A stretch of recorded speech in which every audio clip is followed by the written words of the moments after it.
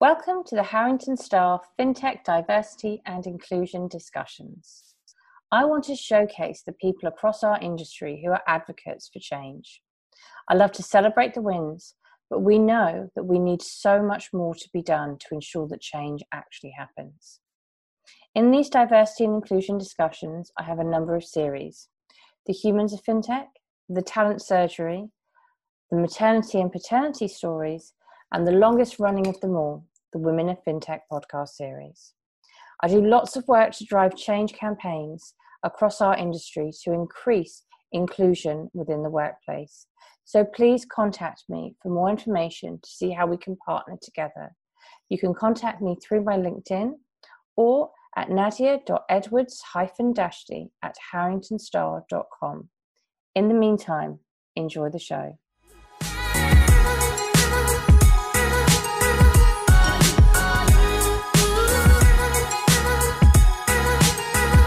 Welcome to the Women of Fintech podcast series. We are here today to celebrate the wins, raise awareness of the challenges, and walk the talk for change across the entire industry. Today, we are joined by Monica Millares, Head of Product at BigPay.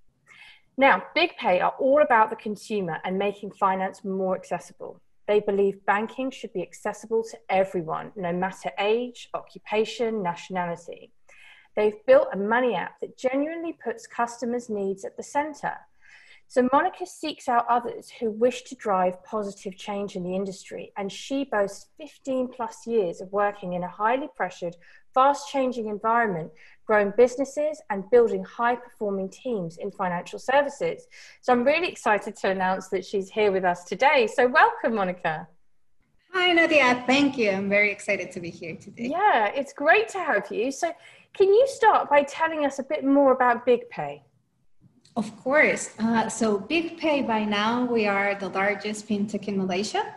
So while the fintech industry started in the UK, Europe, and US 5-6 years ago, Asia came a little bit later. Southeast Asia came a little bit later. So BigPay was one of the pioneers. We launched 2 years ago. Now we have over 1 million customers. And we offer basically money management tools for people with the aim to not only offer financial products like a card or money transfers, but also to help them with their financial well-being, to help them understand their finances better, to offer them more fair and transparent products. So yeah, we're here to help the people. Well, that's great. I love to hear about, doing things for good and like helping the masses and helping the people. It sounds great. And the fact that you were pioneers. Now, what about a bit of your background? It would be lovely to hear about your journey and your journey to your current position. Oh, my journey has been very interesting. Of course, like any journey, it's not linear. I wanted to study gastronomy. Did you? Incredible. I know. And my mom influenced me to study engineering because I could always go back to gastronomy. Yeah. And I was very lucky that my first job was in a bank in product. And then that was back, I'm originally from Mexico, so that was in Mexico. Mm-hmm. Then that role, back then, Africa was focusing on mobile banking, not because they were pioneers and because fintech, it was because of poverty. People did not have access to banks, but they had access to phones. And that led me to study technology. I was like, oh, that is cool. And I moved to the UK to study my master's in technology, basically. And then after that, I did a series of roles in corporate kind of like institutions like Visa, Barclays. And then about 6 years ago, I had an amazing opportunity. One of those that I was looking, they were looking, and I met an entrepreneur that I admire a lot, Ricky Knox, and he was starting Tandem Bank. He was like, hey, Monica, banking is broken. I'm starting a new bank. Amazing. And I was like, whoa, this is a once in a lifetime opportunity. It's like, of course I do. And then I jumped. And with him and all the senior management team in Tandem, that was the beginning of my career as an entrepreneur and in fintech. And I was very, very lucky that I joined at the very beginning of the company. So I got to see how to grow build a bank from scratch and a fintech from scratch. Then, of course, we had our downs in terms of a start in the journey of a startup, and we lost funding overnight. And that led me to basically start looking, because all of us were put at risk, right? And then in that journey, I decided, after going through interviews, I was like, no, I want to start in fintech and I want to go for another bank, but still was very uncertain. And an opportunity came up. One day I got a call and they were like, are you open to moving to Asia? I was like, no, thank you. I'm very happy here. But thinking, I'm like, I don't care. Thank you. but then it's like, that conversation led to exploring a little bit more. And then I was like, wow, if I've had the opportunity to start a bank from scratch with these entrepreneurs here in the UK, what else can I do next? And then it was just like the market opportunity made sense. There were no fintechs in Asia. The market, the size of the market, the number of people that live in Southeast Asia is huge, and the need was huge. And then I was like, well, what else can I do? I was like, let's do it again, but this time in Asia. And this time, instead of being a member of the team, as a junior member of the team, this time leading the change. So that's how I ended up here. Wow, I love hearing that, and like your passion through the story, because it's so important to share this, because look, there are ups and downs. The downs are there, but actually the downs can lead to your biggest opportunities. Correct. So it's great to hear your positivity through that. So tell us a bit more about your role as head of product. What does that actually entail? So it's a very, very, very dynamic role. And it has changed. When I joined, I was the head of product of a team of one. So it was me and that's it. So because of that, I have done all the roles of the product team. Basically, it's like from thinking of proposition, the creative process, discovery work, testing, user research, building, like tech, working with all the teams, building and hiring and growing the team, building and setting up processes, changing them 100 times, because as we scale, basically we have to adapt and change. So it's an extremely flexible role, but it entails end to end. Like anything that has to be with product, like the app as such, that somehow passed through my pipeline, which is extremely fulfilling and super fun. And these days I'm focusing more on experience as such. What's the proposition, customers, strategy? And it's because that's kind of my core strength. That's what I like the most, and that's what the company needs the most. So even the team as such, it's dynamic, and then I have the opportunity to flex as needed. Nice. Yeah, that's great. And it's really nice to hear how you describe it as fulfilling. Because I think, for me personally, like I've got to feel that way at work. Otherwise, it's very difficult to bring my best. So it's amazing to hear you talk about that. Now, you've told me before that you believe that you've got where you are because of your mentors, and you mentioned a mentor earlier. I'd like you just to tell us a bit more about that. Yes, well, I'm very passionate. Well, in life, I'm very passionate, but I'm very passionate about personal growth. Yeah. And as part of that, I always believe that you are in charge of your career, basically, and the opportunities that you create. The company is not going to give them to you. So I was never afraid of asking for help, especially because, and maybe we can touch on this later, because like I felt back then at the beginning of my career that I was not from the UK. Therefore, I felt that I had somehow a disadvantage because I didn't know how everything worked. So I was always trying to look up to the people that had made it already to where I wanted to go and ask them. Insecurities. I remember like this head of department in Barclays. Beginning of my career, as bubbly as I am, I had panic, like I couldn't speak up in a meeting. And I was like, how do I talk? By the time I want to say something, the conversation has moved. The conversation's gone, hasn't it? Yes, exactly. And she was like, don't worry, that happened to me all the time. And I was like, really? And then when you reach out to people, to more senior people, you realize that they are also human like you, and they have like good advice that they do care. You realize that they do care. I've come across like so many people that say, oh, management doesn't care.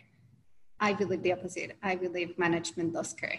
So it's when you approach a mentor, people genuinely share their experience to, well, I guess experience gives you many lessons. So you want to pass them to the younger generation. And mentors can make a massive difference. They've made a huge difference in my life. And a mentor can be a structured mentoring program. It can be your boss, direct manager, or it can be someone else in the organization that you admire, or someone outside the organization. But they are extremely important. Yeah, and that's so great to share that. So I want to explore that a little bit more, because I want to talk about how we can increase the industry's diversity of people. And I know that you think that that's a lot to do with confidence and speaking up. So if you could tell us a bit more about that, that'd be great. Yes. This is a topic that it's very close to my heart, I think, especially the confidence and speaking up. And I've noticed as I started hiring the team, especially with women, like some of my managers told me before throughout my career, but I've seen it many times, like we have imposter syndrome. We get overly stressed because we don't know how to do something, especially when we're like younger.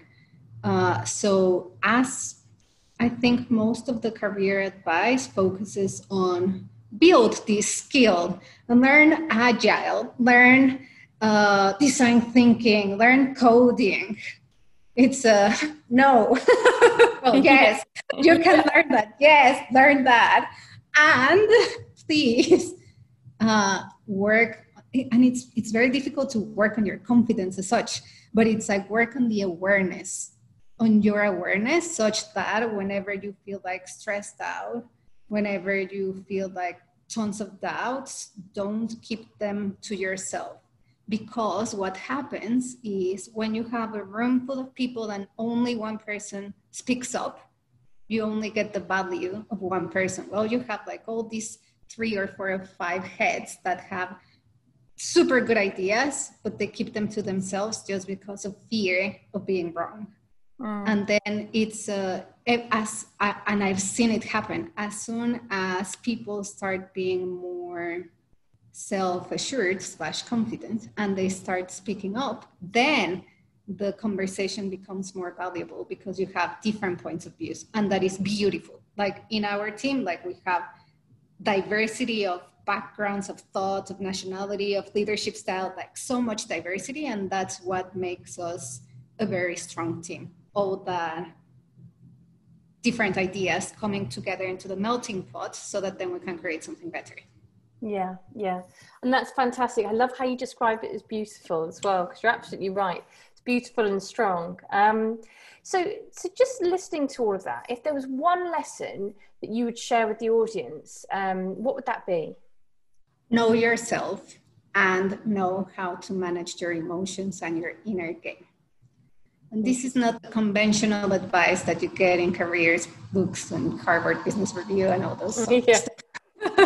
This is advice that, well, I've learned over time, especially fintechs. They have ups and downs and you have to work really, really hard to make it work, basically. So I've learned a lot in my 5 years in fintech. And the more you know who you are, what are your strengths, what you like, and equally important, like what triggers you, what are your plans. Those things make your life better.